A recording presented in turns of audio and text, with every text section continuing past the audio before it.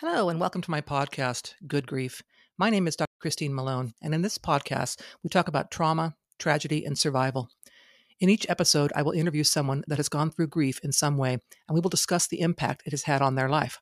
By sharing these stories, we hope that others won't feel alone should they be going through similar situations.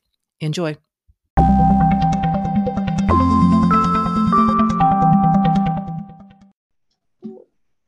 Okay, so yes, thank you so much for joining us today.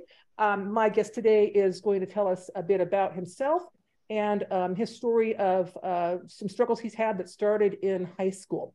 So if you would introduce yourself and just tell us a little bit about yourself. Yeah, thanks, Christine. My name is Travis Lovestead. I'll be 32 at the end of this month. I'm married. I have a 7-year-old kid, and I live in Washington State. Pretty much, like you mentioned, I was, in high school, and that's kind of where life really changed for me personally. I didn't realize growing up, having an alcoholic father, how that would impact me in my later years. The first memory I actually have as a child, I was about 4 years old, and I remember my dad being arrested for yelling at my mom because he came home drunk. That was my first childhood memory. So fast forward to high school, not having really a male influence in my life too much up until that point. Trying to figure out how to be a man, how to be a good person, what I want to do with my life, who do I want to become. That's hard to figure out at 14 years old. My brother also has the same set of circumstances that I did. His father was a heavy, heavy alcoholic too. His dad was actually violent with him. Mine wasn't. He just wasn't really around. And so me and my brother, of course, go figure, I guess have the addict tendencies and genes in us, whatever you want to call it. My brother went down the primarily alcoholic path. That wasn't so much of interest to me. I kind of found my toxic passion in drugs. And when you're that young, you just don't understand the repercussions and complications from that long term. And you have no idea what being an addict really is until it happens to you. I barely graduated high school. It's not because I was a stupid person. I just didn't apply myself, and I was way too focused on just being popular and partying all the time and always trying to be around large groups of people and have everybody know my name. And that was just way more important at the time than setting myself up for my future. Really, I would say like about 14 years old is when I started experimenting. My brother used to sell lots of marijuana before it was legal in Seattle. And so every time I would see him, I would have endless access to that and beer. And it was kind of me and my older brother's bonding experience together. At the time, it was harmless. I wasn't abusing it. It wasn't out of control. I felt like I was one of the bigger kids. And after that, things just kind of went downhill. And if you want to interrupt at any time, Christine, ask questions, feel free. Great. I would say right around 15, though, is when the big Oxycontin epidemic hit us. And I was a freshman. I was hanging out with seniors of the football team. I found my place. I thought I was the coolest kid ever. I felt accepted. So going to senior parties, hanging out with older kids. And I was I was in the back of one of the pickup trucks of the football players, and there was two of them up front. And we were just going to a high school basketball game. And they started pulling out tinfoil and putting these pills on it in the front seat. And I've never seen anything like this in my life. And they're just smoking it, and they didn't seem to change. They just seemed pretty normal. And so being, 14 and a half or whatever it was, I asked them, what are you doing?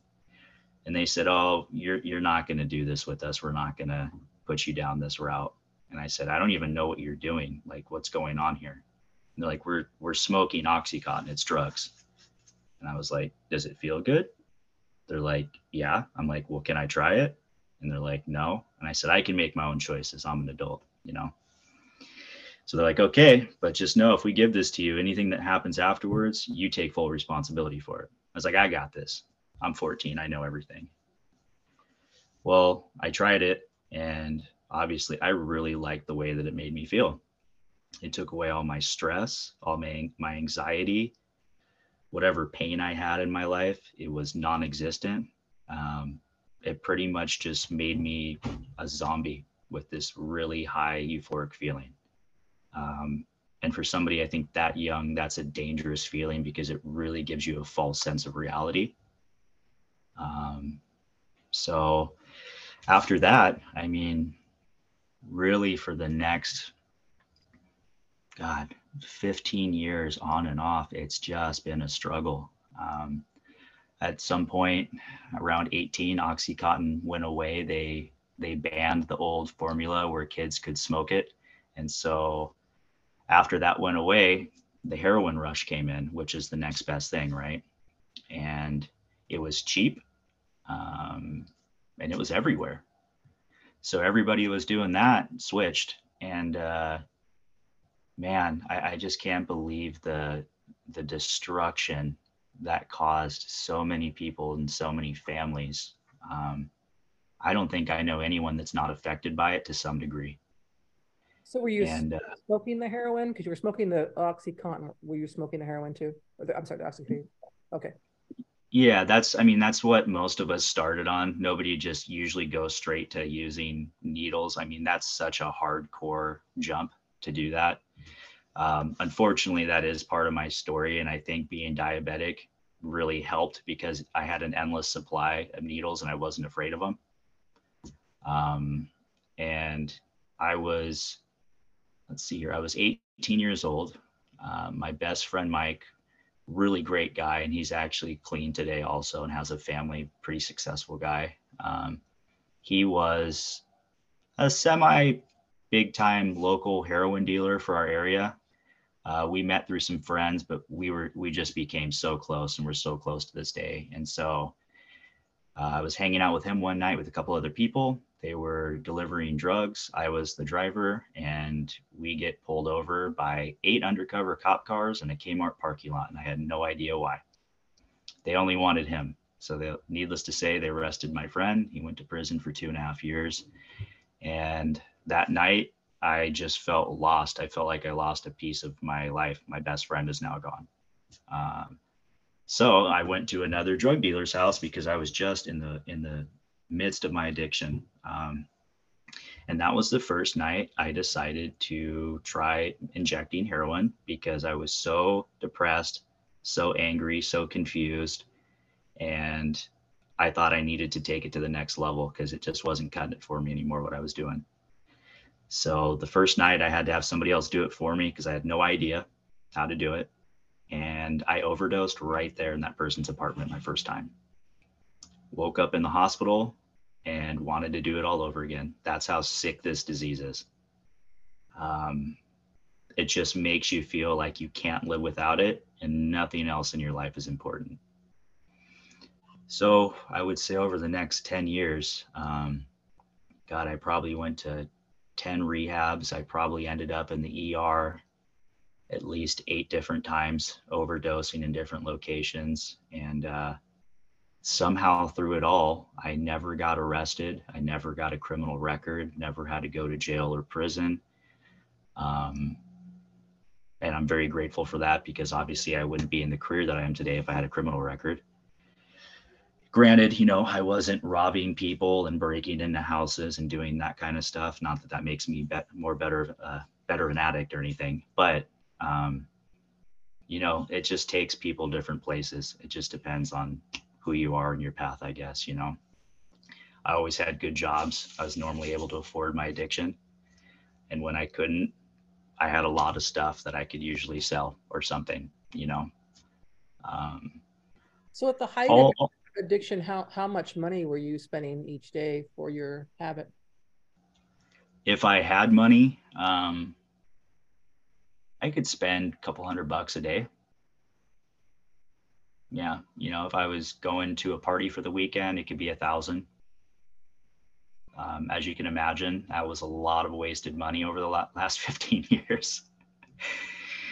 Um, but that's just part of the consequences of it. It ruins you financially, emotionally, spiritually, mentally, physically, literally all of the above. And then that trickles down to your family and friends too.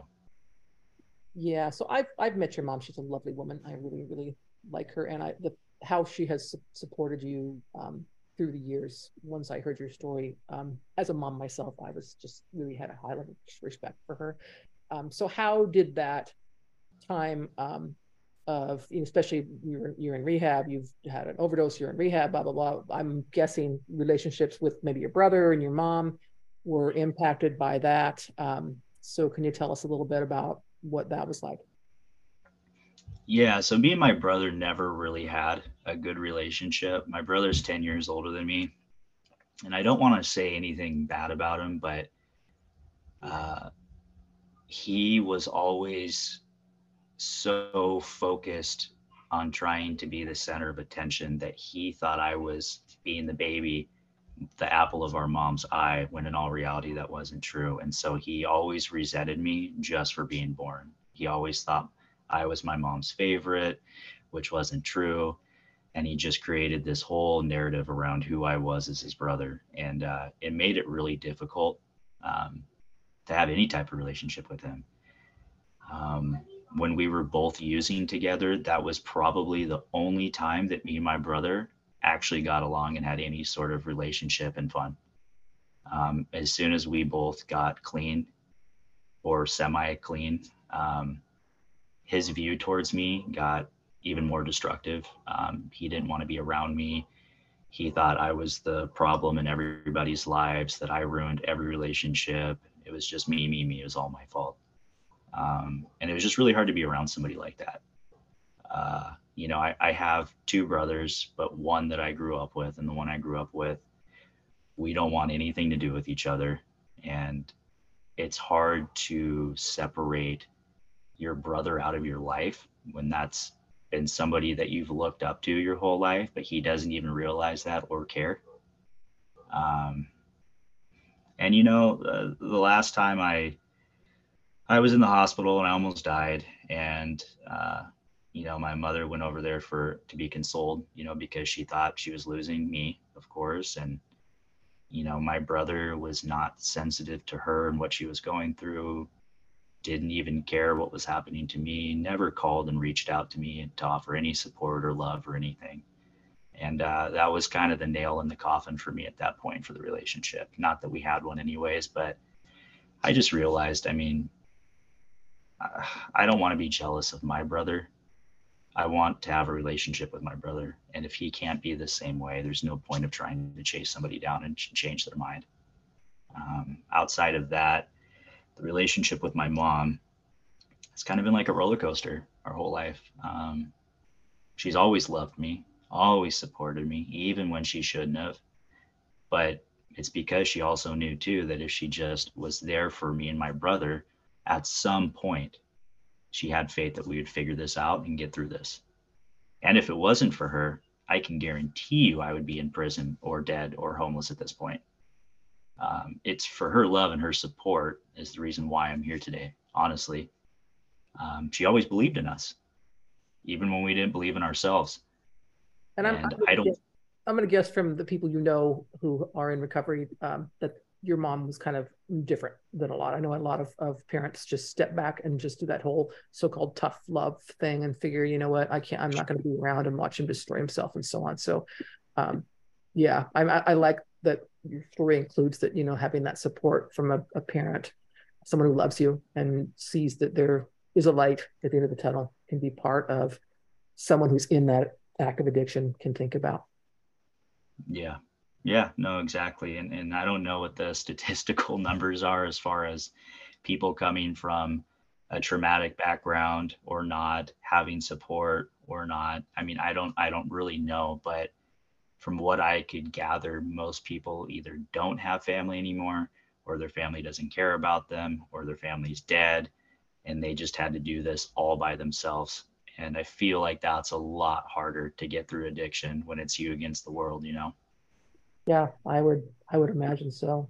So tell Yeah. us how you got to the point where you are today. So I know you're a successful real estate broker and a loving husband and dad. I know all these wonderful things about you, but I given what you've been through, what has been the path that got you there? You said you've been to rehab more than once, so obviously one stint in rehab didn't do it.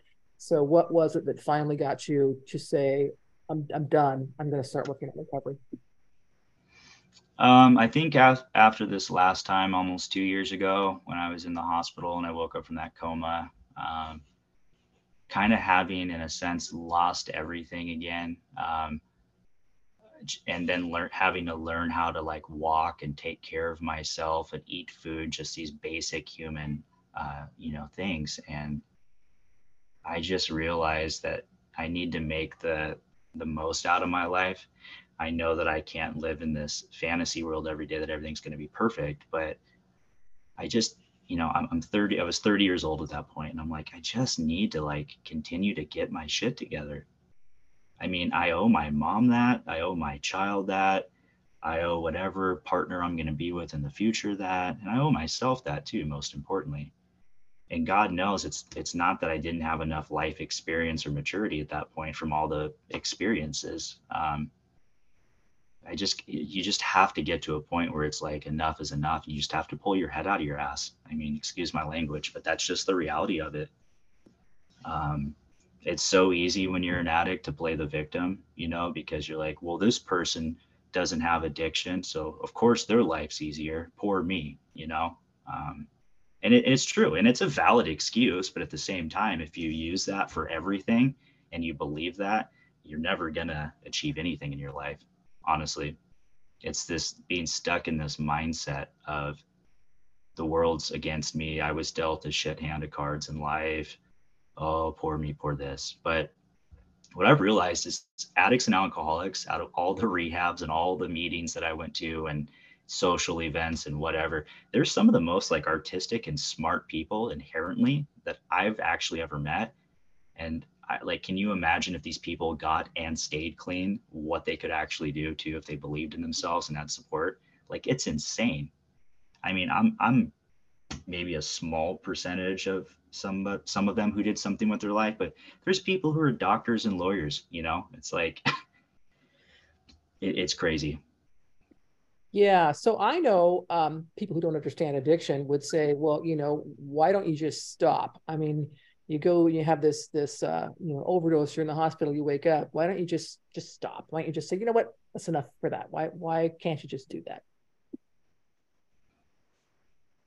It's nothing like being schizophrenic, but in a way, I'm just going to kind of like relate it to that. It's when you just aren't in control of something in your mind and in your body, right? Somebody with schizophrenia can take medication to level them out, hopefully. There's no medication or no cure for it. And that's why it's so hard to just stop. On top of that, when you like the way it makes you feel, when you get addicted to this lifestyle of always going and having no responsibility and running around, and the excitement of kind of being bad at the same time, um, and just the overall hold it has on you when you stop using drugs for 4 to 6 hours and your withdrawals start kicking in and your body just feels sick, and the only thing you can do to make it stop is to get more. Of course that's going to be hard. Nobody wants to sit there detoxing, sweating, shaking, having flu-like symptoms, your body's cramped and aching. I mean, it's miserable. So it's just hard to stop. If it was so easy, everybody would do it, right? Yeah, I think that's Um, that's, that's the point I was trying to get to. No one chooses that life, and how you get there so gradually as you did, right? Not starting out with immediately, hey, let's just start shooting heroin, but kind of gradually getting to a point um, with that. Definitely, I think is probably a pretty common story. So, how do you stay clean now? What is it? What's the secret sauce in your life?